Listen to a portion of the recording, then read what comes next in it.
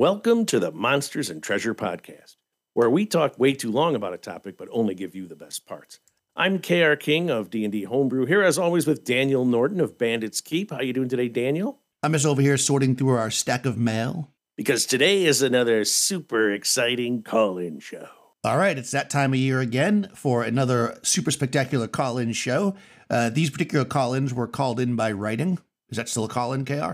I guess, why not? All right. So Michael has sent us a few emails over to our email, which is Monsters. It's in the show notes.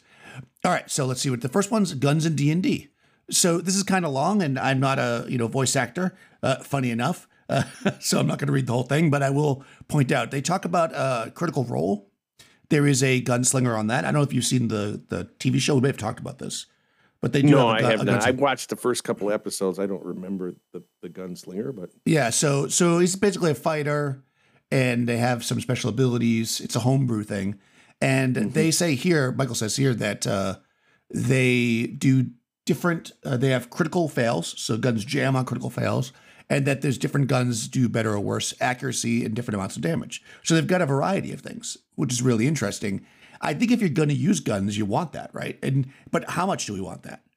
Like I was thinking the other day, myself, there's more to this, but I was actually talking to Todd, my friend Todd, and I was like, I don't even know if we need short bows and long bows. Why not just have a bow?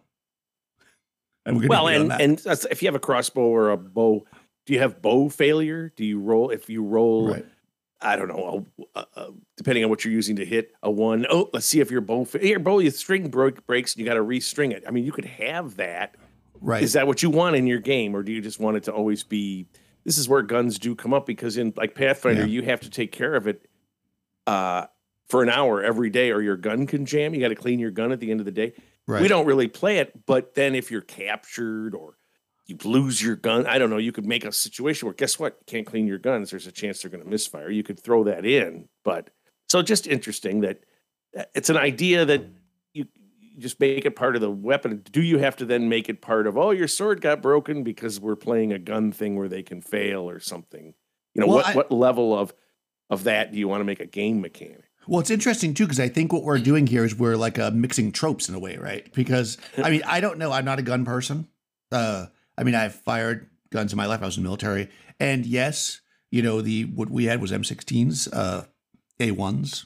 And they did jam. They taught you how to clear them, but it was pretty uncommon.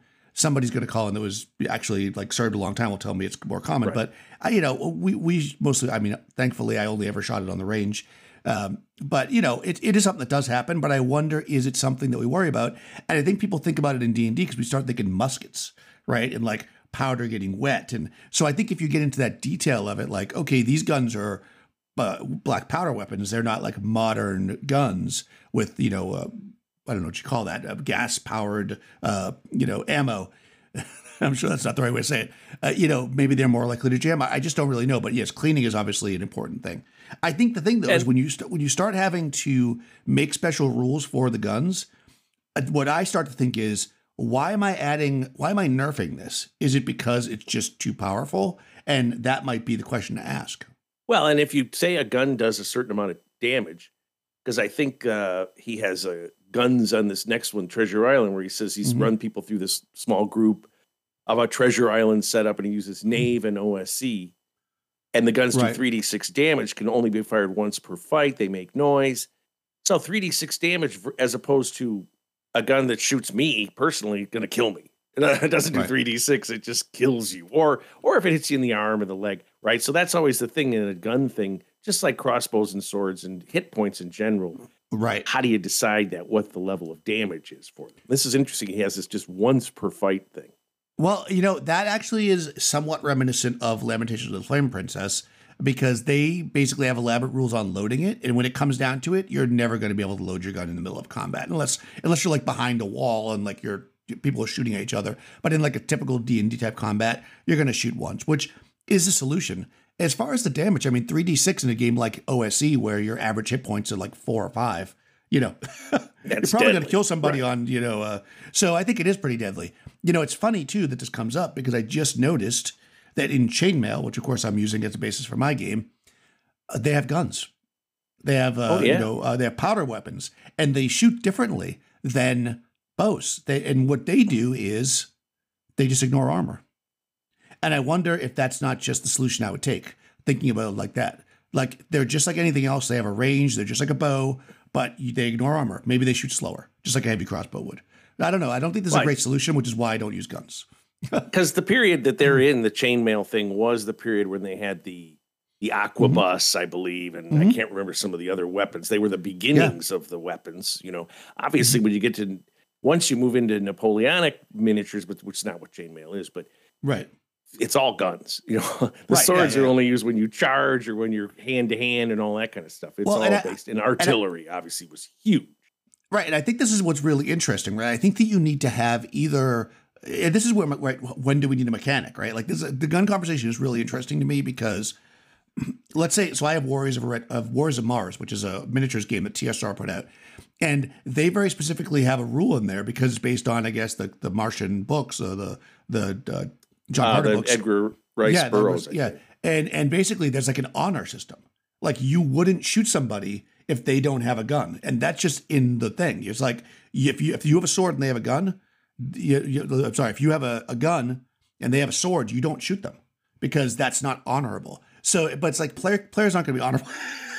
Well, if you say you can't because this is this honor system that you're in and you just can't as a rule mechanic, you could just say that. You would never go against your honor. You'd be dishonored. You'd never be able to survive in a society. And of course, those are the mechanics that you're making because of the deadliness of a gun. And so that's why I'm just like, and I can't remember what we came out with. I don't like to use them in a setting because it just complicates things. And I don't care whether I'm making up the world anyway. So I just don't have them. Yeah, I don't like them in the setting where we basically are, what we'll call it pseudo-medieval, as people often call it D&D. I don't like them in those settings. And I don't know if I said that last time, but if not, then I'm changing my mind. Yeah, but generally speaking, I might be totally if you're running Treasure Island, yeah, of course you need to have guns. And that's a whole other thing. And I think that's important, right? If we're going to have guns, but if guns are the norm and bows are not, then why do you need special rules? Just make them bows. That's kind of how I would do it. But again, let us know what you think. Just like Michael did. All right, so we have another email from Michael. Okay, so curious to get what I should do with my daughters who are age 8 and 10. I run games for them in OSR system exclusively. I'm not interested in running adventures nor investing the time to create characters, something like 5e. Too many steps. But I'm doing them disservice since most likely they will play modern style games as they get older. I don't think that's true. So I'll give my opinion on that too. So basically what he's saying here is, he talks a little bit about playing different systems and how he's got preferences, but then even a player who they played with who really likes 5e, enjoyed, enjoyed some aspects of Mouse Ritter, which they were running, which is cool. I've never played Mouse Ritter, but seems interesting. But then the real question here, the meat of it is like, am I doing a disservice to somebody, in this case his daughters who are young, by not introducing them to the most current, most popular game? My answer here is no. I actually think that if you teach somebody to play OSE or BX, D&D, when they sit down to play 5e, they're going to know enough to play it.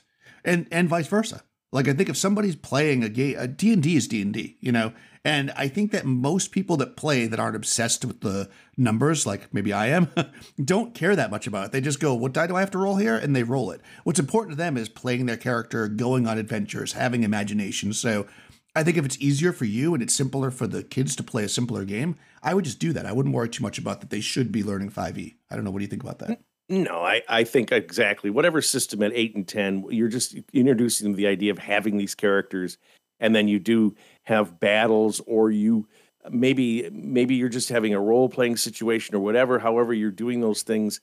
In my current in-person game, one of the players brought his daughter in who had no experience. Now she's 18, but when she first started off, she just was like, "What do I do?" We would say, "Oh, you can shoot the bow, or you can do this, or you can talk to them, and whatever." And she was really into playing the Tabaxi, the cat character, and I allowed that, even though I don't have I came up with an elaborate reason why she was there. But now it's been like 4 sessions, and she's picking up the game. She's becoming part. She's remembering the stuff. And that's a 5e game. it could be a Pathfinder game or something really complicated. I do think the OSC sort of or OSR kind of world might be less, stuff to learn. I also understand when she thinks of D&D, her dad was playing it was 5e because she's watched Critical Role and all that stuff. Right. So she did have some sense of it watching the show because they talk about it. But what she didn't understand the mechanics at all because they don't really go into the mechanics on that show, right? Right.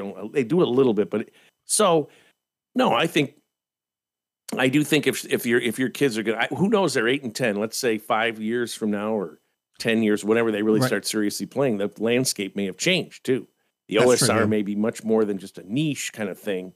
We don't know where the hobby's going to go because if you had told me, 10 years ago that D&D, because at that point 4E had just come out, or I guess it came out a little bit before then, but 3.5 world, if you said, it's going to sweep the nation, this D&D, I would have said, well, apparently the nation's getting a lot brighter because this rules are complicated. That 3.5 was like, wow. So, but of course things changed because 5e and the popularity, and I don't know, Nerd World became I don't know what exactly happened to make it so popular. I also think the Satanic Panic thing faded away. But that's another discussion. Yeah, and what I think is, I guess one other thing I'll add, even though I'd said, well, if you're playing OSC, play OSC, I think that's fine. If you did want to give them a taste of 5e, you could get the starter box. I think they still make that. And like, it's coming to that time of year where like they'll have stores will be selling them for like $9 and $8 for that. I have like 3 of them because every time I see one, I'm like, $8 for a starter box.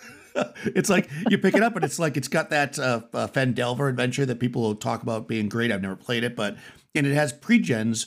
And they only has the pre-gens, like all the rules, if I remember it right, are right on the pre-gen. Like it's a super simple way to get into 5e. So if you really want to experiment and have them play things that are, although I do think it just has base classes. I'm pretty sure it's like fighter, magic user, cleric, thief, and then it's like halfling, dwarf, whatever. Like it doesn't have, cat people or elephant people, like the later editions would have. But at least if they want to get a sense of that mechanic, right, you can do that.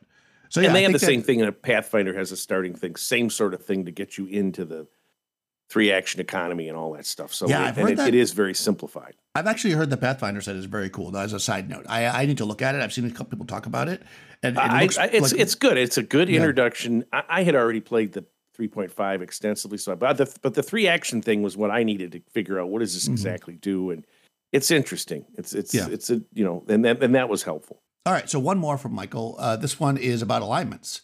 So here they're talking about that they don't like the 9-point alignment system either, but they do like Moorcock's interweaving of lore and chaos in the books. And they're saying Pathfinder, which we're talking about, is going to switch to anathemas, edicts, anathemas, and anathemas. Anathema. Right, because alignment, we all learned what alignment means now, because none of us knew what that meant our whole life. And then now we have to learn what anathemas mean. But, and they have holy and unholy versus good and evil. Okay. I'm not the guy that's like all orcs are evil. Like, I don't buy that. I think if you are a sentient being, you can make a choice on some level, unless you're a cursed species. I mean, there are things. So I don't have a problem with good and evil because I use those in my game, but I don't put them towards peoples. I think that's really where the issue is here. And I think changing names is not the solution. That's just Daniel's getting up on his social block. I don't think that's the solution. The solution is, not saying certain peoples are evil by nature and can't be changed. Monsters are different, right? A chimera is some kind of mythical creature that is just evil by nature. It likes to destroy. It takes no joy in, anything. It eats flowers, it cuts people up for pleasure. That's an evil thing. And I don't mind saying that's evil. I don't want to call a chimera unholy. It's evil. I think that what they're talking about is, I don't know. I haven't seen the new remaster in the Pathfinder, so I don't know what's going to be the case there. So I'm not going there. But I think you're exactly right with the humanoids. Any sentient creature, since I've said this over and over, this is my soapbox. We only base it on human beings are the only sentient creatures, and they run the gamut of all alignments. So they're not essentially good or evil. They're just whatever their situation is and how they act in the world. I also think when you get into monsters being evil or good, essentially, right? A unicorn is created by some celestial or touched by something, and so therefore it is just good. Mm-hmm. But it's also not real, as you're saying. Right. Like it's an artificial. It's almost like a robot by the rules of Isaac Asimov, right? Cannot harm people, and that whether we think of the Terminator, right? It's constructed such, but it doesn't have an alignment. It doesn't think about what it's doing in a way. And obviously, a unicorn, or let's think of an evil construct that actually thinks, but it's still there's an artificiality to it or something. So it's beyond the alignment world that we're used to, because we're sentient beings. We think there is free will, whatever you think about that, because that's a whole other discussion. So I think the alignments have never worked for me, just because nobody is essentially one thing or another that has we could talk about having alignment, and there are no mythical monsters in the real world. So yeah, I think one of the discussions we had in this other group is gnolls are, because again, a lot of people are now saying orcs, because I run orcs like you're saying. I've always run them as their culture is very much a warlike culture. That's what they honor, like Vikings and stuff. But a gnoll is, it says in the books, created as by this evil god to just roam. They're like a magical monster, right? They don't have a personality. But you could decide that a gnoll breaks free of that somehow, right? And just wanders the world, because of course, like the old chaos theory of Jurassic Park, right? Where something is always going to break away. Nothing ever stays the same. So if there were enough evil creatures of this certain type, maybe one of them would happen to them, and they would change their alignment. I don't know. That's more of a story thing than just a hard and fast rule thing. Right. And I think that's how we build story. We take what is a trope and then we change it. Right. I mean, that's basically how you do it. I was thinking, though, you say a construct, and I was thinking, somebody might think like Frankenstein's monster is evil, right? But just the opposite, really. The idea of the monster is really that it's not one thing. It looks terrible and maybe does acts that people would find appalling, right? Because it doesn't really know and it's confused. But the creature itself is not wholly evil, and in fact, it's quite intelligent in the book, especially the book versus the movies. Yes. Well, in the movie, though, the original one, he meets the old blind man who doesn't see him, and the old blind man treats him well. Says, "Come in, my friend. Sit by the fire, whatever." But he meets the little girl, and they're throwing the daisy petals in. He just doesn't realize that she can't swim, and throws her in. So, but it is his appearance and his, of course, lack of intellect. He's really kind of at least in the movie version. I looked at the original one many years ago. I can't remember. Was he of reasonable intelligence in the book? Oh yeah, in the book it's really different. I mean, I have not looked at it in a long time either, but he's like, I don't want to say he's a poet, but like he's like at that level. Like he's a philosopher. He talks about, it's very interesting. And if you ever see the show, oh man, I think it's Penny Dreadful. Have you ever seen the show? Okay. They've got Frankenstein's monster in it, and he's much more like, I think, the book. And it's been a long time, and he's my very much sympathetic character. Didn't Robert De Niro played in Kenneth Branagh's version of Frankenstein, and Robert De Niro played the monster, and I think he played him intelligent. Yeah, because I believe in the book, and again, it's been a long time. So I read that like in high school, and I'm quite old, if people don't know.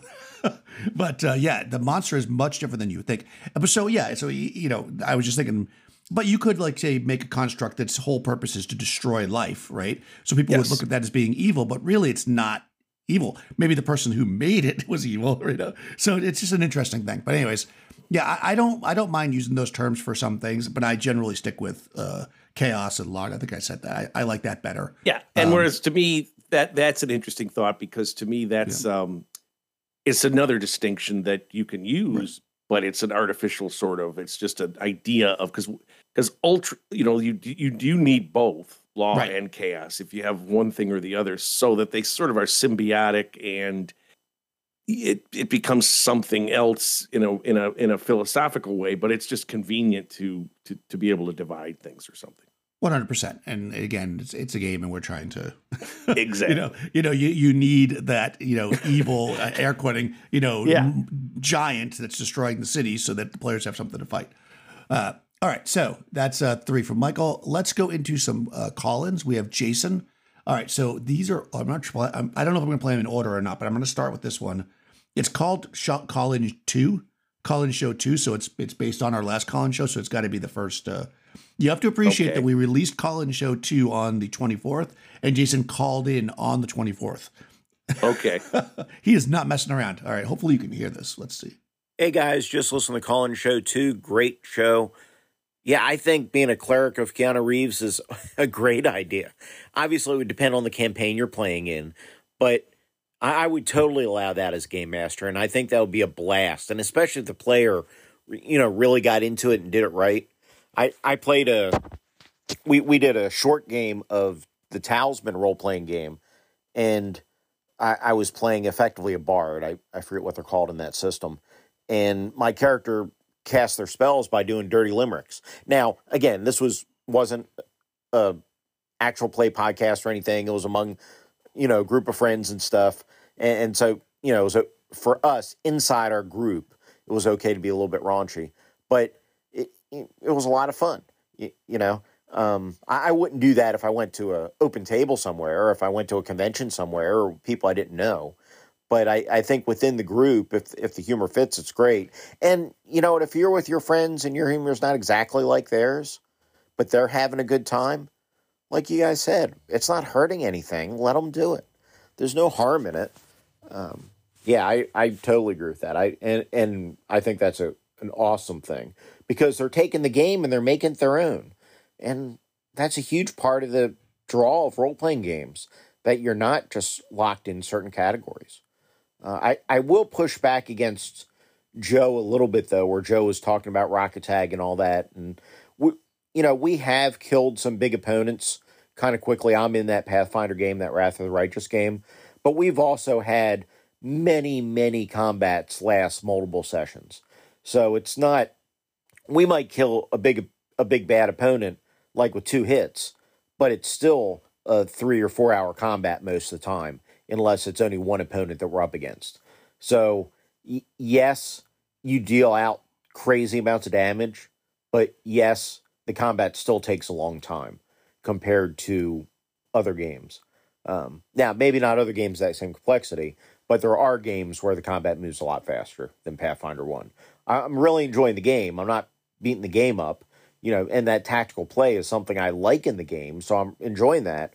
But it's not fair to say that combat goes faster at high levels.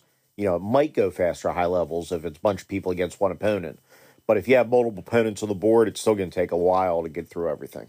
Well, it's interesting because he had 2 things. I'll talk about the Keanu Reeves one first. As I said, that was my first introduction to 5e back in 2019. I went to this game store and played, and I was like, Keanu Reeves. And then as the game went along, my character became her first acolyte, because I enjoyed the way she played this. So I said, okay, I can't remember what I had. I think it was a monk or something. And I just said, I am now, a devotee of the Keanu Reeves. And she made these little cards up, and I got this card of him as in this beatific pose, and it was fun. And it just worked the same way everything else worked, but it was a little flavor that she had created at the table. And so it was fine.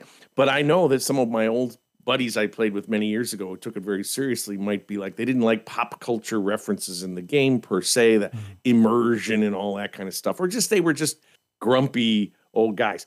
But I think, too, that they might see that and realize, oh, she's bringing something to this, and be okay with it, as I was. I just was like, what is this? Is kind of weird. And then I liked it. And then the other thing that he was talking about, again, I could see you shaking you when you heard about the 3-hour combats. Because, those long combats, if you're not into that, if that isn't something you enjoy, some of those more complicated tactical systems, wouldn't be for you. The other thing I would say is, I just had a thing in a Pathfinder game where we snuck up on this campsite with these villains, and we did our tactics really well, blasted them, got rid of some stuff, and the battle was very quick. And the GM was kind of like, oh, I'm sorry, guys. And we were all like, no, that was great, because we used our tactics to make this battle only be, half an hour or something. It wasn't very long at all. And in fact, it could have been 15 minutes but we were still cautious and all this stuff. So It can happen. It can happen, these short things, if you outsmart them or whatever. But the game is designed to have battles that are a little longer than that. And again, I know that was the big thing at the super high levels, where it's the rocket tag. I guess it depends on the system. Yeah, I think it's really interesting, and I agree, of course, with the Keanu Reeves thing. I think, I mean, again, I sometimes like, oh, I really roll my eyes when somebody makes a thing, but I'm sure there were Mhm. plenty of people playing in the '80s making Monty Python jokes and referring to different things and talking about Tolkien and whatever. Like, what becomes not pop culture? Like, if we talk about hobbits and we talk about, Mhm. say we have them do something that was in the book, is that pop culture or is that okay? It's like it comes down to the table. I think tone is important though. Like if you're playing this grim dark Mork Borg campaign and everybody's this, and then one person joins like, oh, I want to join your game, and all of a sudden they're Keanu Reeves. That might be weird. You might want to be like, hey, you know what? And I've had that happen actually in my Warrior game. One of the players made a character and they showed me like the art for it, and I could just tell right away. I was like, and they're like, oh, they're going to be like a teenager and they're going to be like kind of dumb and have a Valley Girl voice, and I'm like, no. We're in the middle of running this campaign. It's been sword and sorcery. You're not adding a Valley Girl teenager. That doesn't make any sense. I'm sorry. Like you want to play that character, but it's not for this game. Play the character differently if you want to play that build, or play that character somewhere else. Because I would love a Valley Girl, fighter in a different game, just not in this one. So I think tone's important, and it's something that you have to keep in mind. But I mean, like my god in my world is Hastor, the god of sheep herders, and that's constantly a joke. Of course, I'm referencing the very first mention of Hastor, who becomes the king in yellow and all the Lovecraftian stuff. But his very first mention is in a story where he's the god of sheep herders. So I'm always like, eventually Hastor is going to turn. But right now, everybody's like, oh, god of sheep herds, some very gentle god. So in my mind, I see this like dark thing, but everybody else is like, oh, it's funny. So anyways. As far as the rocket tag and the other stuff, I think that again, I don't have experience with that, and I did roll my. Oh, I have in 5e. I've had multiple session combats. I think maybe twice, maybe in my 3 years of running the campaign. But I think that the idea of tactics and combat. Okay, so I'm going to posit something, which is probably going to get me in trouble. I think that games like, and what I mean like, meaning give you lots of hit points. Games like 5e or Pathfinder, where you have lots of protection, lots of hit points, are actually designed for people that aren't good at tactics because they need to be able to stand there and take 20 blows before they die. I think if you were really good at tactics, you could play a character that if they got hit once, they'd be dead because you would just avoid those hits because you'd be smart and you'd sneak up on things, you'd do whatever. So I don't know that even though those games are marketed as tactical, I wouldn't call them tactical. I would call them more like superhero, which you've heard people say. I don't mean that in a derogatory way, though. I think that's kind of cool. I love the idea that like Superman just flies down and starts punching people and gets knocked across the building. But the sniper that knows he'll die if he gets shot once sneaks in and gets that one shot and gets out. And I think that to me is tactical. I don't know. What do you think about that? I think there's many ways to look at that in terms of tactics, because if you are in a situation where one hit or a few hits kills whoever you are, like let's say the real world. Right. If you want to get at a king in a medieval setting and kill him, and you want to go on a suicide mission like assassins tend to, because there are kings that were killed in the street up in all through history, they were assassinated. I think if you have a group of people that want to go in and do something and live, get back out, they have to sneak in, and it has to be something like a heist or something very specific, as opposed to killing the big bad evil guy. Because if you have a system, they're going to have protection. They're going to have, you got to really have some kind of I can teleport in, kill the bad guy, teleport out, or something like that. Right. So that's, to me, instead of tactical, it's just sort of like a heist kind of situation. Whereas the tactics tend to be, for me, if you have characters and you're fighting other characters, just here we are on a tactical board. What do we do to fight each other? Not necessarily, okay, I'm about to die, therefore I have to sneak up on something, or I have to surprise them. I have to do this. Because if they can get their feet together, even though you've surprised them with your tactics, once they're up and they start hitting you, you're back to the fact that you can only take one strike and you're dead. So that's the thing about, if you have tactics. So a tactical military war game is I can lose units, right? I have my tank corps, you have your tank corps. It isn't just one volley and we're all dead. It's like multiple volleys back and forth. And my tank, the 4th Brigade has been completely blasted, but the 10th Brigade moves in, that kind of stuff. Right. And you have two equal sides. The guy who uses, or the person who uses better tactics will win, right? Because they'll organize their armor and their infantry, their support, whatever, their airplanes.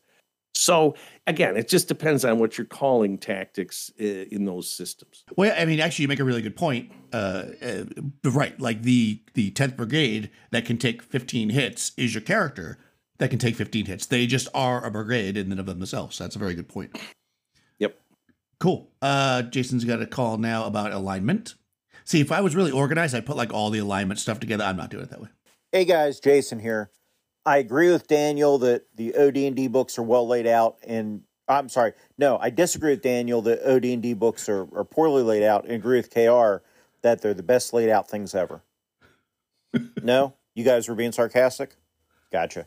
Great discussion on alignment. Really enjoyed it.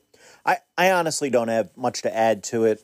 I am like Daniel, and I think like KR as well, that I like alignment as far as affiliation with a side, right? So you're affiliating with the side of law or the side of chaos, but both the side of law and chaos are these cosmic powers that neither one probably cares about humans at all. Chaos probably wants to dominate humanity and control everything, where, get rid of free will, whatever, where law is happily to use humans as pawns in its battle against chaos, that kind of thing, right? So that's the kind of cosmology I like to see. And I like alignment in that method. And that's where what Daniel's talking about, like you're talking the chaotic alignment language, and the people that aren't chaotic are, they can viscerally feel that. And I'm into that. As far as using alignment for a personality test or personality guide, I don't like that as much. I like what Palladium Books does for that. I like the Palladium alignment system much better as a personality guide. And honestly, I think that the cosmic allegiance version of alignment, the law and chaos, should probably be a separate thing from your personality. And I'd like to see them as, you don't have to have either one in a game, but if you're going to have them in a game, I think they should be separate systems. They shouldn't be combined together, because you could be on the side of, you could be a bad guy, who steals from people and does bad things and is super selfish, but you might still align yourself with the gods of law because you realize chaos is going to be a bad deal for you if they get control, right? So, yeah, I think that really they shouldn't be combined together. If you're going to have a personality thing in your game and you're going to have allegiance to gods in your game, they should be two separate things. That's my 2 cents. Well, people who are listening to this couldn't see. I'm watching Daniel's reaction. So when Jason agreed with him at first, he was all excited. But then when he said he agrees with me, he was all disappointed. And then it turns out he was sort of not agreeing with either of us. But or both. What I would say is, of course, Jason says, I don't have that much to say. Then he says stuff that's actually extremely interesting about how to use alignment in an interesting way, because when we say, oh, I don't want that alignment, it's not realistic, all the things we said, but the law and the chaos, how do they work? I did like the idea of these gods, we're just like a microbe on a microbe to them. We're not even like ants. We're just, but we still serve a purpose in this cosmic struggle of some kind. And then his whole thing about personality and dividing. I don't know the Palladium system. Are you familiar with the Palladium system of alignment? Not really. I've heard people talk about it, but it's basically right. It's like you're selfish or you're not selfish, like that kind of stuff. I think that's what they use. Okay. So anyway, that was interesting. His thoughts in terms of how to use those. Again, I think you create a character in a game and you say, this is the way I'm going to play. Because it can also get into the whole, like, well, this is what my character would do stuff, right? Some people are very much into creating a character that does some things, and sometimes they'll base that in an alignment thing or they're just their personality thing. Again, that can be really fine depending on the tone of your game and where they take it. It can also can be a pain to the other players. Yeah, I agree with you on that. And I think that comes down again to table etiquette and stuff too. Like, I think that's the problem there. And people will use alignment as an excuse. And I think if you remove alignment as your personality, then you can't do that. You can't be like, well, I'm chaotic neutral, that's why I did this. It's like, no, it's because you're a jerk.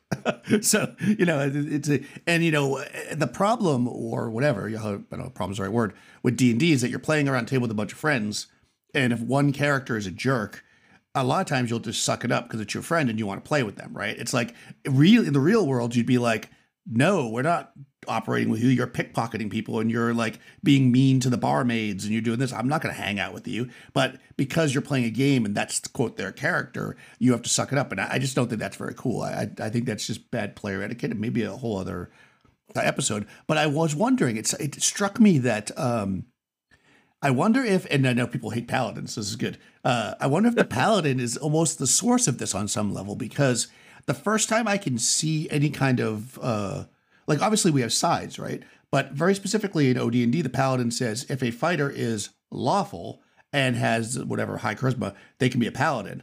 And then people start thinking about, well, what is a paladin? People have in their minds this like knight and acting good and this and that. And then they just start associating lawful with that. And I wasn't around to know it wasn't associated with it before. So I don't really know, but it's just really interesting. It's an interesting conversation that will never go away. And I don't think removing alignment is necessarily the answer. I think restructuring it maybe is, because I do think it's nice to have in a epic fantasy or even sword and sorcery, it's nice to have these, quote, sides, even though we don't really have them in life, right? There's probably not too many people that are fully chaotic or lawful. I mean, you know, if you speed, if you go through a stop sign, I mean, you're not following every law. I mean, who's, you know. It's interesting because the paladins to us were always kind of a pain in the ass, right? Because they were Dudley Do-Rights and stuff, and they always got involved in anything, any kind of wrong had to be righted, and they were intolerant of people that didn't follow their thing. And again, you had to roll that 17 charisma and 3 6-sided dice, so they were very rare. And then, so once you rolled that, and as I remember when they had newer, the Rangers and different monks and stuff, they were so hard to roll. So once you rolled one up, you wanted to use it, right? And again, people started to not, I don't want to say fudge, but just have different 4D, pick the top 3. Sure. My character sucks, I want to roll again, because we wanted to have these characters. So they had set up this system of rarity. And this is what happened, I think, with the whole modern system where you can just be whatever you want.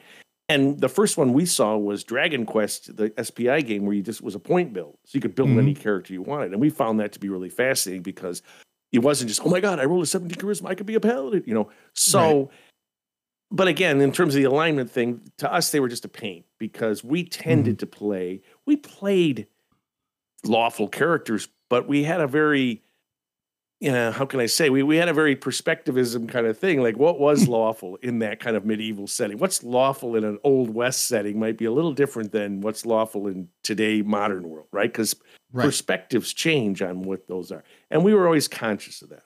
Yeah, no, I agree. And I think, too, that it's funny you say that you played the Paladins as Dudley Do-Right, because it doesn't say that, right? I mean, it doesn't say in OD&D that's how you play it, but that's what people think of when they think of a Paladin, probably even before. Like, I'm thinking people are like, well, no, AD&D said, yeah, but this is pre-AD&D. You're talking about OD&D, right? So I think people thought Paladin, lawful fighter, a knight in shining armor, always doing right. And that starts shifting the idea of lawful into that, where it doesn't need to be that. It could just be taking a side. So I think it's really interesting, the psychology there. Somebody created in one of those worlds a rigid, super lawful system such that it was like ultimate military dictatorship kind of a thing. Right. And that was the law versus chaos. That was the idea that we had that, and I remember running in that guy's world and thinking, this is really great. And I created these power crystals, law and chaos in my own world, because we realized you have to have both. You can't just have all law, because then it's like automatons or what are the little modrons or whatever those creatures are in the 5e system, right? They're ultimate law. And so, and this guy just thought, if it's all lawful, all rule-based, and these rules are correct, I'm stuck in this mathematical system. To an outsider, it might be this nightmarish military hierarchical system where there's no freedom, you are stuck in this world because this is the law. It was interesting, like 1984, right? That's basically 1984, right? I mean, on some level. That would be an ultra lawful system, even though it's dehumanizing. Right. Because humans are both law and chaos. That's right. All right, so this is the philosophical talk with the. Yes, exactly. Well, that's what alignments get to. All right, so Jason did tell me that this next call might be contentious, and we don't have to play it. So get ready for him to be contentious. It's raw. Okay. Hey guys, Jason here. Just listen to your Rules as Written episode, and I think there are two key points here. One is that nobody should be giving anybody else a hard time for how they play.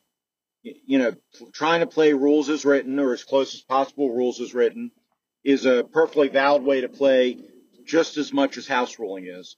And neither one is wrong, and neither group should be telling the other that they're wrong to try to do it.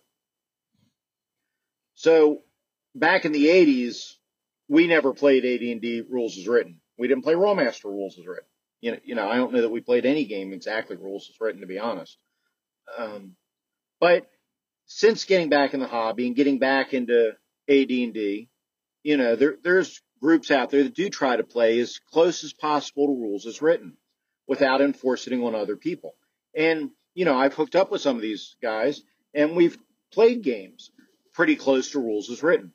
And the reason to do that the reason we do it, I should say, obviously you do what you want to do, but the reason we do it is out of the challenge, out of the enjoyment of the game, and just to see how it goes. And interestingly enough, you can pretty much play AD&D rules as written. Are there things that conflict, like initiative? Sure there are. But for the most part, you really can play it rules as written. And it's not unplayable. It's not wrong to try to do that. It's a perfectly valid way to play the game. I'll point to the game of Top Secret that Daniel and I played recently. That wasn't exactly rules as written. I know with some of the skill checks and all, Daniel had some personal opinion in there. But for the most part, I think we tried to run rules as written, Top Secret, first edition, and I think it worked fine.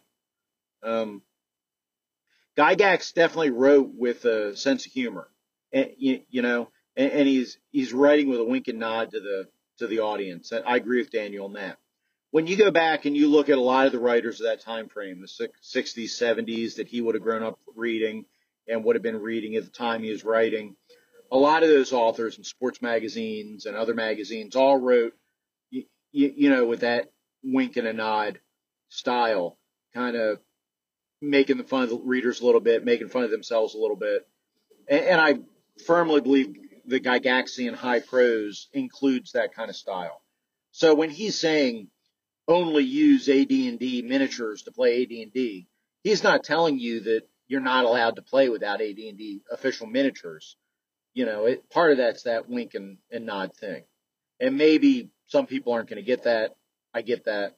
But, it's like the opening of the book. When you read and it talks about any player that reads the DMG should suffer a punishment worse than death. That's not serious. He's messing around with you. But Gygax was maybe not a professional writer. Professional might be a strong term. But he had written other rules before that. He had written war game rule sets before this. So it's not like this is his first try. And role-playing games were a brand new thing. They were literally inventing the genre when they wrote these games. So you have to give them a little bit of pass for that. The thing about AD&D, of course, is that the rules are spread out, not among 3 books, but among like 5 or 6 books, because you have like the character record that has the capacities for different size carrying containers like sacks and whatnot. Some of those capacities are in the character record. They're not in any of the 3 core books.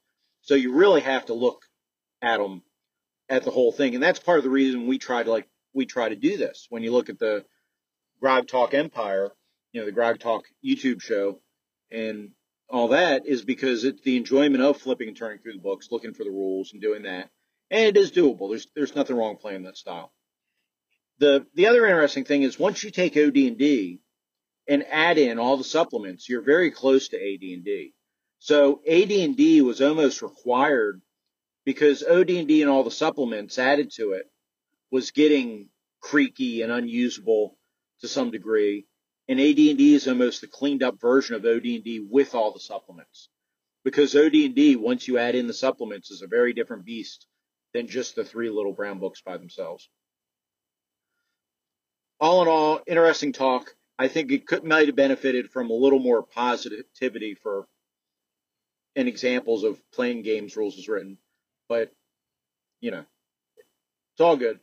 So I will talk to you guys later. Take care and keep up the great work. So interesting. I guess I was saying, and I don't know if you were too, we were kind of saying, oh, people don't really play rules as written, or what, there's always some little add-on or something. I don't know. I don't remember being super negative about the idea of that, but maybe we were. I can't remember.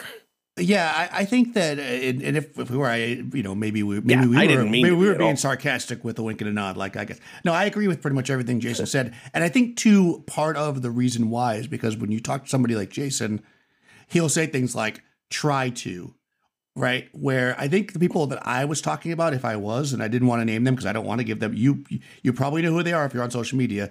They tell you if you don't play it exactly the way it's written, you are somehow failing at D&D. Like literally, these are things that people say, and that's what I push against. I think that first of all, those people that are saying that, I think I did say, so I'm pretty sure I said, let me see you actually do it, because maybe I was making a challenge.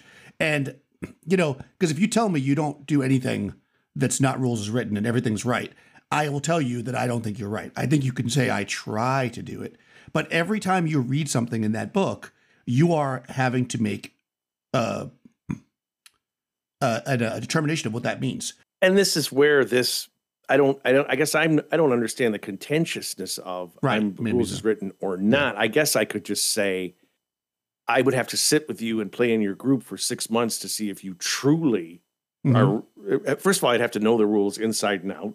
Then I'd have to sit there and watch you play to get a gotcha moment where you're not really playing them as. So I don't understand. I wouldn't do that. I guess I think I was being contentious by saying, "Show me," and I will apologize a little bit for that. But I think that's my reason. I think my reason is there are people that are like, if you're not playing rules as written, you're playing wrong. And that's obviously ridiculous. Why? Yeah. And why would someone care to say that? It's interesting. I guess that's the world of the OSR. I guess something I'm not familiar with. I don't understand that, because why do I care? And if you tell me we're going to try to play the rules AD&D as best we can, as rules is written, and I get in your game, and it's a great stories. I like the people that are playing. I did play the system a long time ago, and I had a fun time, and I'd be into it. But would I be sitting there going, wait a minute, that's not the rules? Because then we get into those arguments about what did they mean by adventure. I don't want to have those arguments. Just tell 100%. Me what you interpret it as. I could sit there and be quietly thinking to myself, oh, that's not what I think is the rules is written. But what difference does it make, really? I played with all those supplements. We created all sorts of our own homebrewed rules because we found inconsistencies in the supplements, maybe because we were 15 years old or whatever it was. And so maybe if we'd had an expert there, he could have said, or Gygax sat with us and said, no, it's supposed to be this, this, and this. Mm-hmm. We could have played with those 6 books and had, or what was it at the end? 9 books or something. I can't remember. But we didn't. We found problems with it. We found things that weren't answered. We created our own rules. So, and then AD&D, that was a cleanup of 100%. All those issues. Right. Nobody ever said it has to be rules as written. It just didn't exist that I knew. Yeah, I agree with that. And I think that's probably what I'm pretty sure, because I think I was the one that came up with the topic, because I had seen a bunch of tweets about, and it's funny because you'll see things, people will say things like, players don't take time to read the rules, so they're not good players. It's like, well, maybe you're just having fun with your friends. So that's my positivity to it. Is like, if you're having fun and you're doing stuff, first of all, most rule sets say, and I'm pretty sure I said this, change the rules. Even AD&D says that. Though Gygax does make this point of saying, then you're not playing AD&D if you change the rules. But again, is he tongue-in-cheek? Who knows? Whatever. I mean, I kind of think he is, but some people will tell you no. And again, this is... The book says this, so is that rules is written that you can't change anything? Or at the end of the book where it tells you to make changes for yourself, is that the rules is written? So I think that that's why we talked about it, I think, because that kind of person is out there that will tell you you're doing things wrong if you don't follow every rule perfectly. And I don't believe that. I think for me, playing the game and enjoying the game and the rules as they exist at your table are something that you create. That's what makes war games, to a certain extent, and RPGs different than, let's say, Monopoly, right? Where even though people do play that wrong, people expect you to play a board game exactly as it's written, right? People don't expect you, at least most people I play with, don't expect you to play an RPG that way. At least that's been my experience, and that's why I enjoy them. And I don't think that, to spin it back around to agree with Jason, I think that trying to play a game as close as possible to written is important. But I think that we have to give ourselves the ability to interpret rules, because we're not there with the person that wrote them. And I can tell you, as somebody who's writing my own rule set, sometimes I'm at the table and I'm like, yeah, this is a thing I didn't think of. And now that doesn't make sense. Like I've created a situation and I would expect players to look at that and go, yeah, we got to change this because it's not working for us. And that's good. That's how the game evolves and works. You don't want to hit the wall and be like, oh, you know what? It doesn't make any sense because this rule contradicts this one. Now we have to throw these books away. No, we change things to suit our table. And I think that's the power of the table. I will also say there's a classic meme out there somewhere where someone says, oh, you're going to play at my game, and they have a giant folder of, a giant volume. Here's all our homebrewed rules that you have to look through, right? It's a meme because it's a nightmare. Like, I got to read all this and the rules and see how they contradict or whatever. Because to me, it's almost, if somebody said, I'm going to play 5e, but I'm just playing with the player's handbook and the DMG, and that's it. No other classes, no other things. Because I just want to play that. That's more interesting in some ways than, and then I'm going to play 5e, but here's all my homebrewed rules because because now I got to learn all that and how they interact. So simplifying homebrew, which is just taking initial, or like what you're doing, I'm going to take the first 3 books, that's it.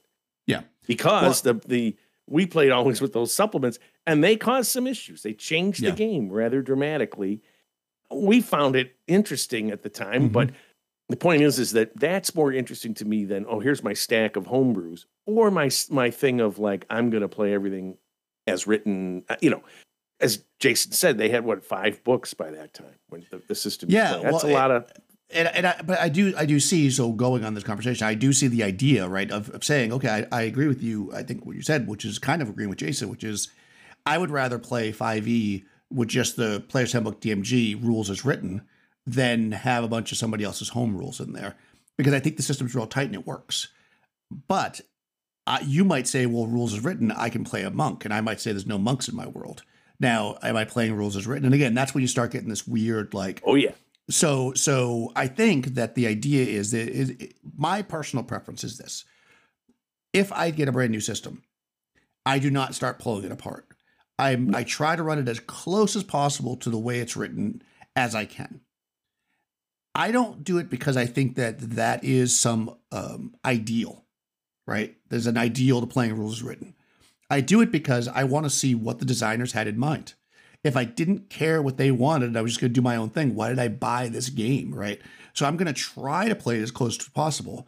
Then, within the realm of how the rules are written, I will make changes as necessary.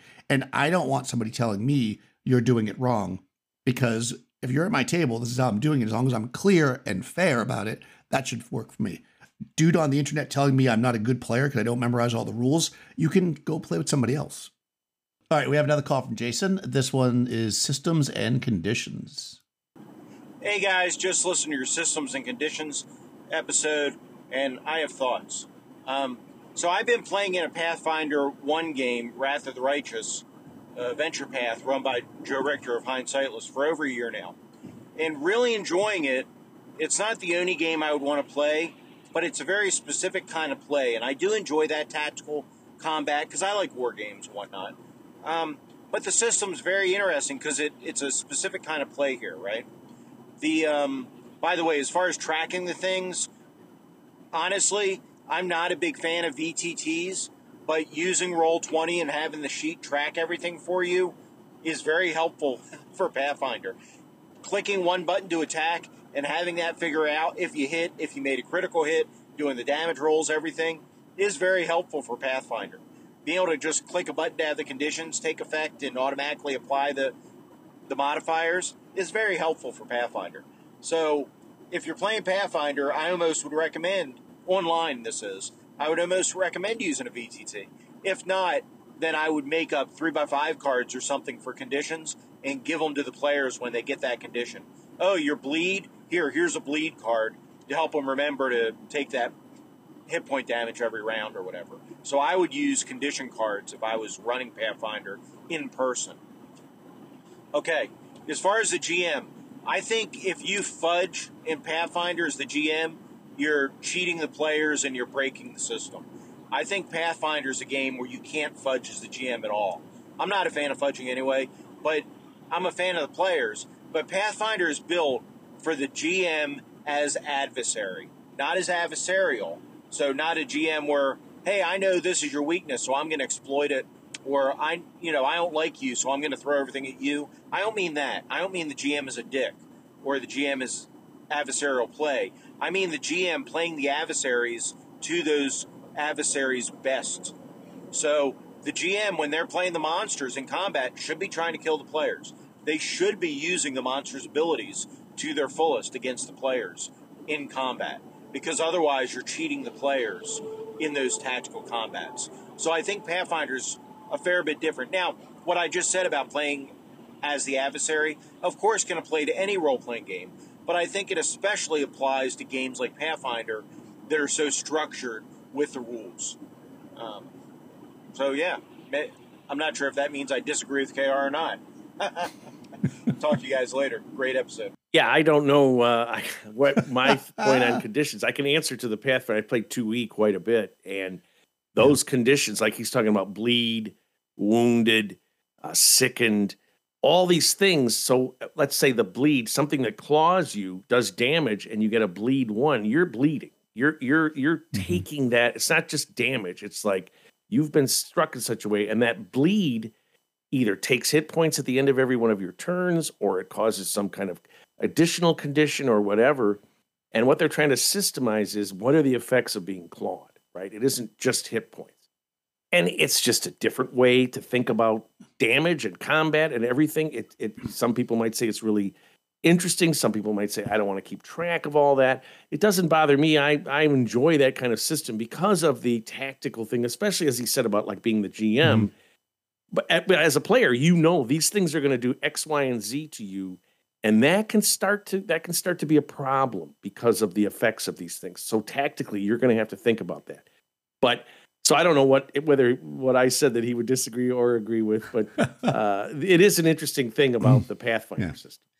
Yeah, I don't think I had much to say in this particular episode because I wasn't playing it. But I'll make a couple of statements which may or may not be controversial. One is that although, and I've heard Jason say this before, if you press a button, it does 17 rolls for you and tracks all this and that. Why is it even in the game? That's the way I look at that. I'm sorry. I think that like if you're playing a game that's crunchy, you're playing it because you want a crunchy game. Otherwise, what makes Pathfinder? Maybe somebody can answer this. What makes playing Pathfinder different than playing BX? If you just roll one die and it doesn't matter, because I mean I know it matters mathematically, but in play it doesn't matter. You're not doing anything. It's like a slot machine versus playing blackjack, right? It's like they're both gambling, but is the slot machine really gambling? Like, do you need all the, I mean, I guess some people would think it was.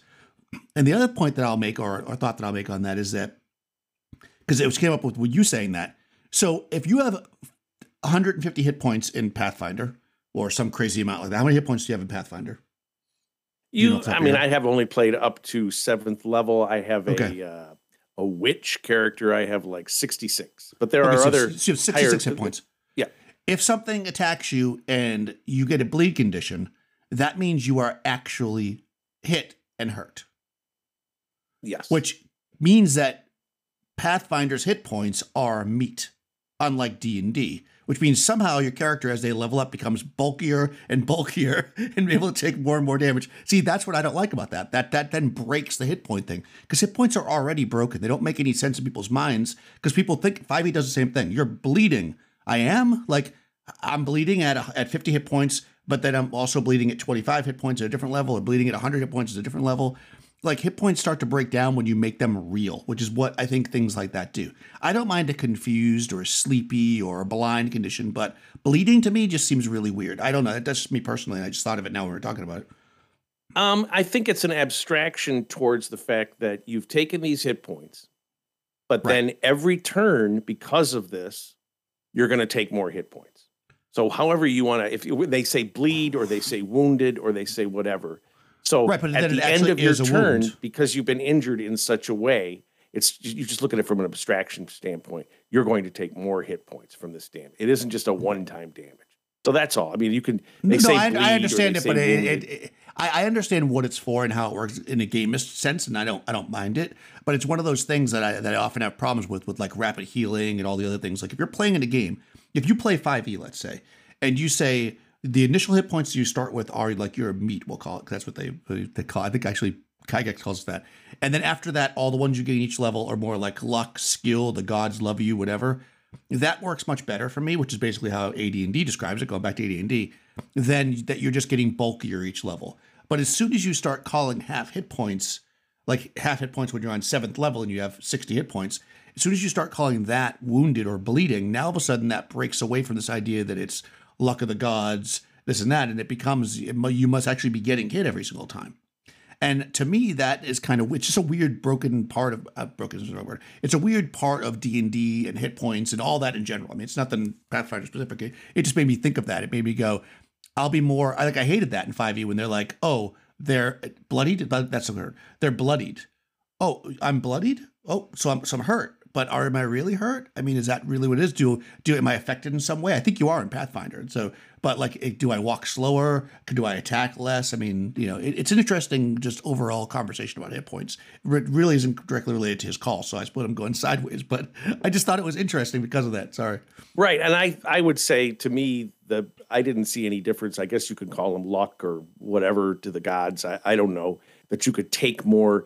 A hit that would kill an ordinary person doesn't kill you at 7th level because of your skill. So we're just marking that off, and we're not going to say that it has any effect on your abilities. So let's say you have 100 hit points in AD&D or whatever system you're playing, or 50 or 10, or I don't know. Let's say 50, and you've taken 49.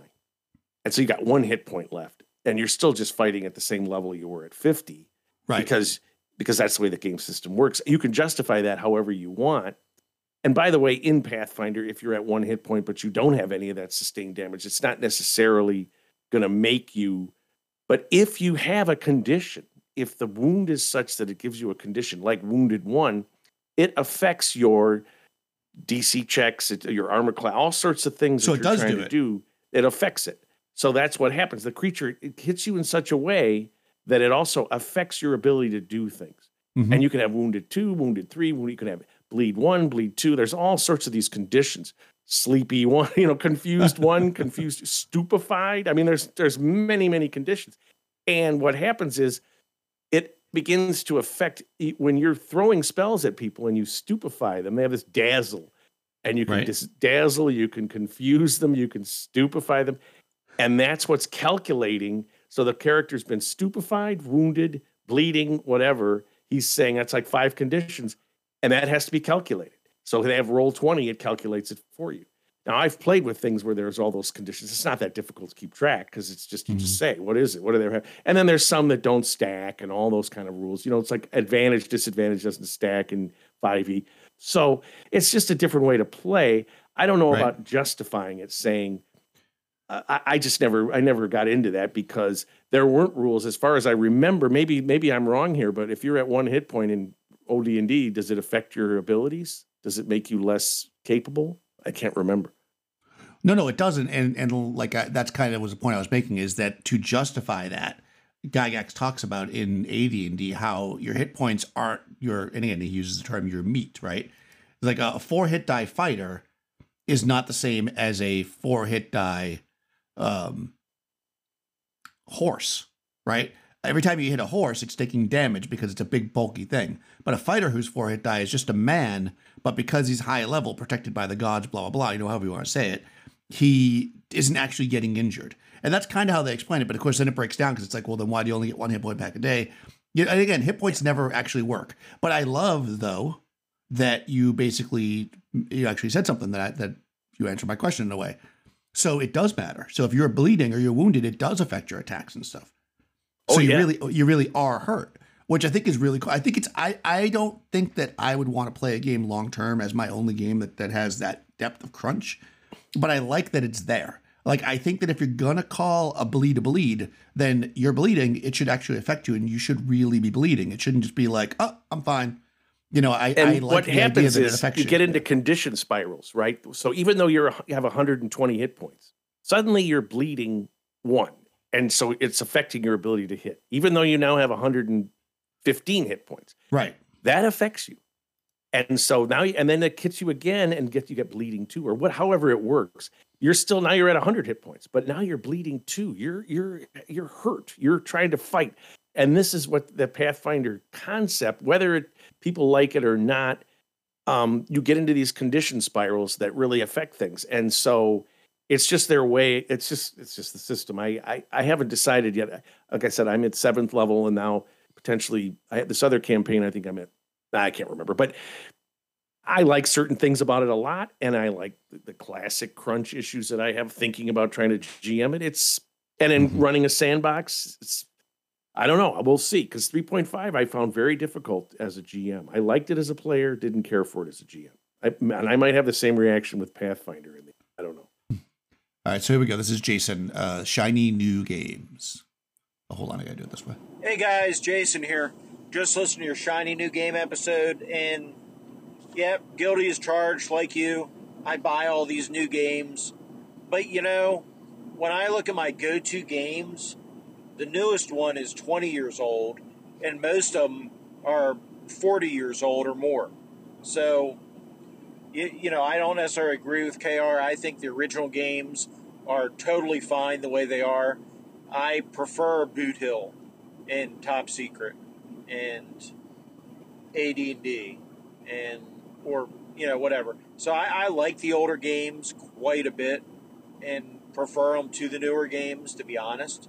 The newest game that's a go-to game for me is Barbarians of Lemuria, and that's, if it's not 20 years old, it's sure knocking on it now, and it probably is 20 years old by now. I don't think there's anything at all wrong with the older games, and I think, obviously, if you're not buying anything and not supporting the industry, and then the industry dies, you're part of the problem, right? So you want to support creators and you want to support people in the industry, but I question sometimes all this junk I'm buying, and it's not junk isn't bad, but all the stuff I'm buying that I'm not using because, and I'll play some of these new games, but ultimately I go back to the old games. So maybe that's just a feature of getting old. But yeah, I honestly, I could, my game, if my library stopped at 1986, I'd be perfectly happy. So I'm not quite sure what I said about older games that maybe I said when I used my comparison of a game from the 60s, a war game that was created in that milieu. And then when you go to 70s, 80s, and it becomes more sophisticated and it's a better simulation of that, I don't think I have any objection to games from the original AD&D if you want to play that as opposed to 5e or whatever you enjoy. So I'm not quite sure what he's disagreeing with, but I think it's really interesting, and this I'm going to do a little psychoanalyzing here of how Jason is a little he wants to support these newer game people. He has got his shelf groaning under the weight, but he has to admit, and he says, because I want to support the industry, but he admits I want to play things from 86 or before, which is fascinating. Yeah. Because clearly he's into games. He has a podcast and he plays all these different games. And yet he's finding himself drawn to these earlier games, which is because if you are doing all this stuff, you're going to be playing or at least looking at all these modern games. And it's interesting because, there's that, he just likes that older feel. And, I'm torn on this as well, because you do want people to be creating stuff, but if like what we were talking about, if all the newer, like the OSR clones just become a reformulation of the same rules, what are you really getting there as opposed to just going back and playing AD&D or second edition or the box set? Why do something else? So it's an interesting conundrum, and I don't know if there's any answer to it. Yeah, I agree. And it's funny because I feel like Jason does a lot of times. Like I look at the games I play OD&D, like 90% of what I play now as far as fantasy. And I do buy new games all the time. And it's funny, I've backed every single OSE Kickstarter. I run BX. I almost never use OSE. I use the PDF once in a while. And I have them on my shelf. I have 3 copies of that game. And it's like I did it because I wanted to keep the industry going. Now he doesn't need it because Gavin's got like $1 million Kickstarters going. But early on, I was like, I want to make sure that these games are made. And the reason why I was doing it was kind of what Jason said. I want to make sure games like this are being made so people find them. Because the thing is, when we're fully involved in a hobby, we see everything, right? Like I'm around, I see all these new games popping up on drive-through. I'm talking to people, but I went 30 or more years of my life thinking D&D wasn't even made anymore. You know, it's like I played it. I stopped playing in high school, and then I think I saw second edition in college. It must have been in college, and like I saw it, and I was like, oh, D&D, and I put it away and I never played it. And then all the time from like the early 90s all the way up until like 20 whatever 17 or whatever, I didn't think, like I said this before, I literally said to somebody who said, oh, we're gonna play D&D, I said, they still make that game? Like it wasn't in my eyes, so I wasn't there. And that's because there wasn't a lot of people making stuff for it, right? It wasn't out there. And so I want to support that, but at the same time, I'm buying games that I'm never going to play. And that's kind of wasteful. And so I am torn there. What I try to do now is focus on getting supplements and things that I think I can use with the game systems I like. Because I do think things come in trends. You had your like OD&D, like the early D&D, which came from war games, right?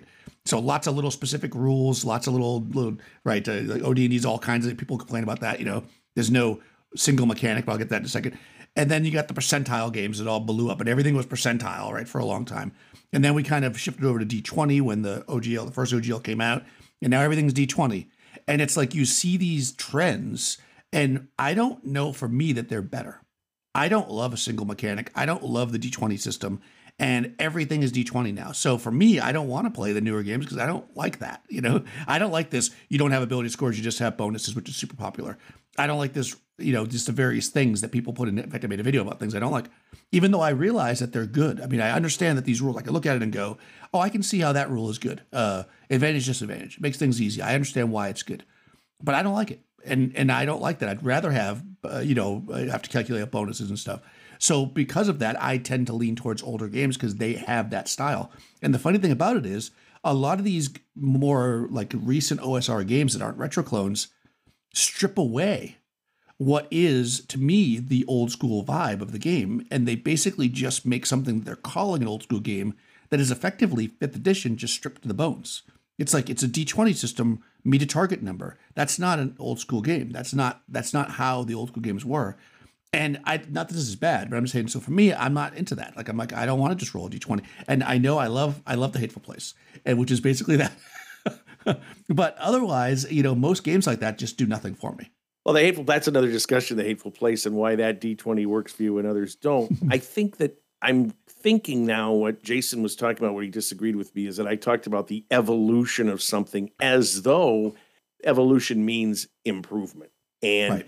You know, and in reality, the selection of the evolution is just what's became successful, whether it was better or worse, it just became successful. And then things evolved and conditions changed and they died off. They were no longer successful. So, but they weren't necessarily better or worse, right? So I think if you have an environment like you do with the OSR community, where these older systems that kind of fell away from favor now have a place where they can survive, they'll do just fine. And the D20s or the whatever systems, the 5e, if it doesn't, you know, if the situation changes and people are mad, I don't see that happening right now, but if you could, they'll fade away and there'll be something new, right? So it's just a matter of, personal preference and going back to those systems and looking at them. And as you have made a point, though, many, many times, when you come to the OSR systems, having played, whether it's 5e or 3.5, you have a different perspective.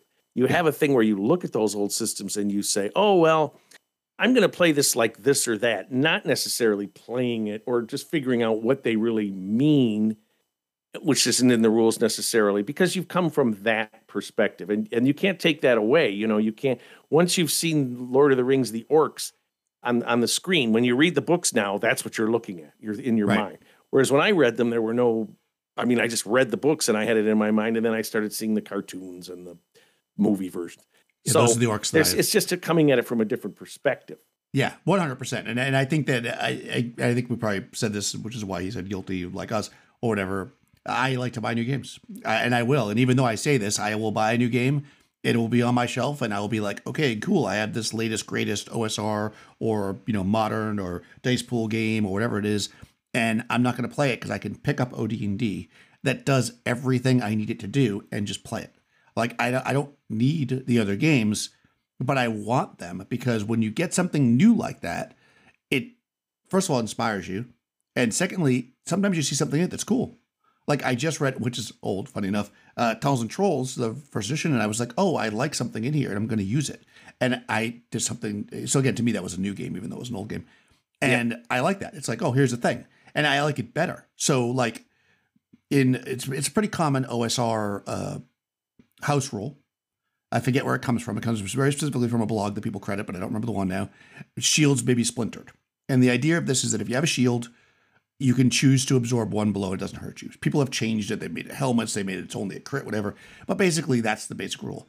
And I never loved that because then you get the player that's like, all right, well, I'm going to carry 7 shields because I'm going to have a henchman carry shields. I got one on my back. I'm going to do this. You got because a pony the idea is, or a mule or something. And they're like, because what they're doing is they're looking at something which might be realistic. Maybe you would carry a bunch of shields, in combat. I don't know, right? Especially if they're wooden shields.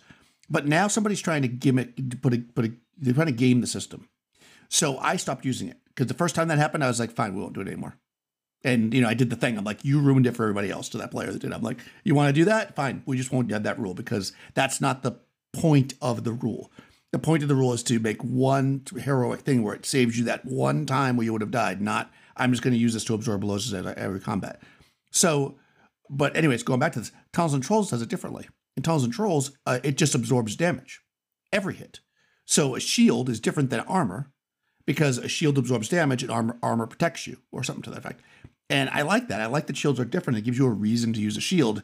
And I thought, well, that's a really interesting way take on something. So now I'm, shifting that rule. So if I hadn't picked up the shiny new, which was old system to me, I wouldn't have seen that rule and want to use it. So I do think that I see things in rule sets, whether they be put out today or tomorrow or, 5 years ago that I want to use. But I think when it comes down to it, I would rather just play the game I love and then add rules to it. That is house rule. And that's what you're playing. Right. All right, let's do this. We have one more We call. have one call, yeah. Hey guys, Jason here. Just listen to your Magic Sword episode. Great episode. I can't say that KR is wrong or Daniel's wrong because you both had great examples and great points in this episode.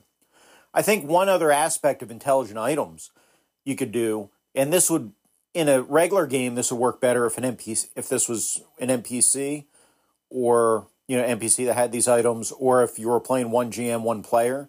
But you could follow the tropes like what you have in Rogue Trooper. I don't know if you guys are familiar with the British comic Rogue Trooper, but effectively, it's a far future. You have synthetically grown soldiers, and they're all fighting. And so Rogue Trooper, his helmet, his backpack, and his rifle have chips with effectively the brains or personalities of some of his former comrades that had died. So he'll end up talking to his equipment because he's like off by himself, but he'll have conversations with his equipment and they'll know some things or you could do different things like that as well, which would be kind of cool. But I don't know that I would do that with a regular group, because now you're really at that point you are adding a GM character into the mix. But if you're playing a one GM, one player game, or an NPC has those kind of things, I could definitely see that where the NPC is always arguing with a piece of equipment or whatever. That could be a lot of fun. I think that idea is really interesting of having a shield that has a personality or a helm. A helm makes sense because it's on your head or whatever.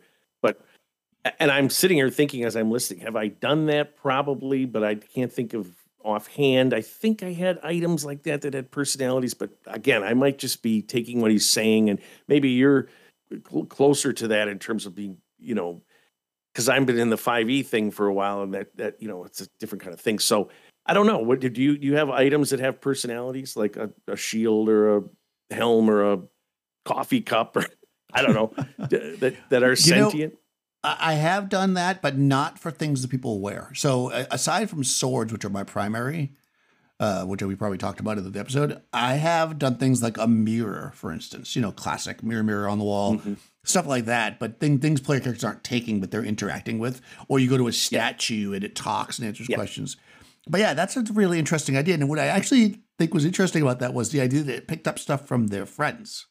Yeah. So if you were playing in one of these like campaigns where like resurrection stuff just isn't an option and Dead is Dead, you could actually do something where like because you wouldn't want to do this in a place where they could be resurrected. Now you're killing your friends, but you could do a thing like if anybody dies within the range of your sword, it sucks their personality in. That would be really interesting, actually.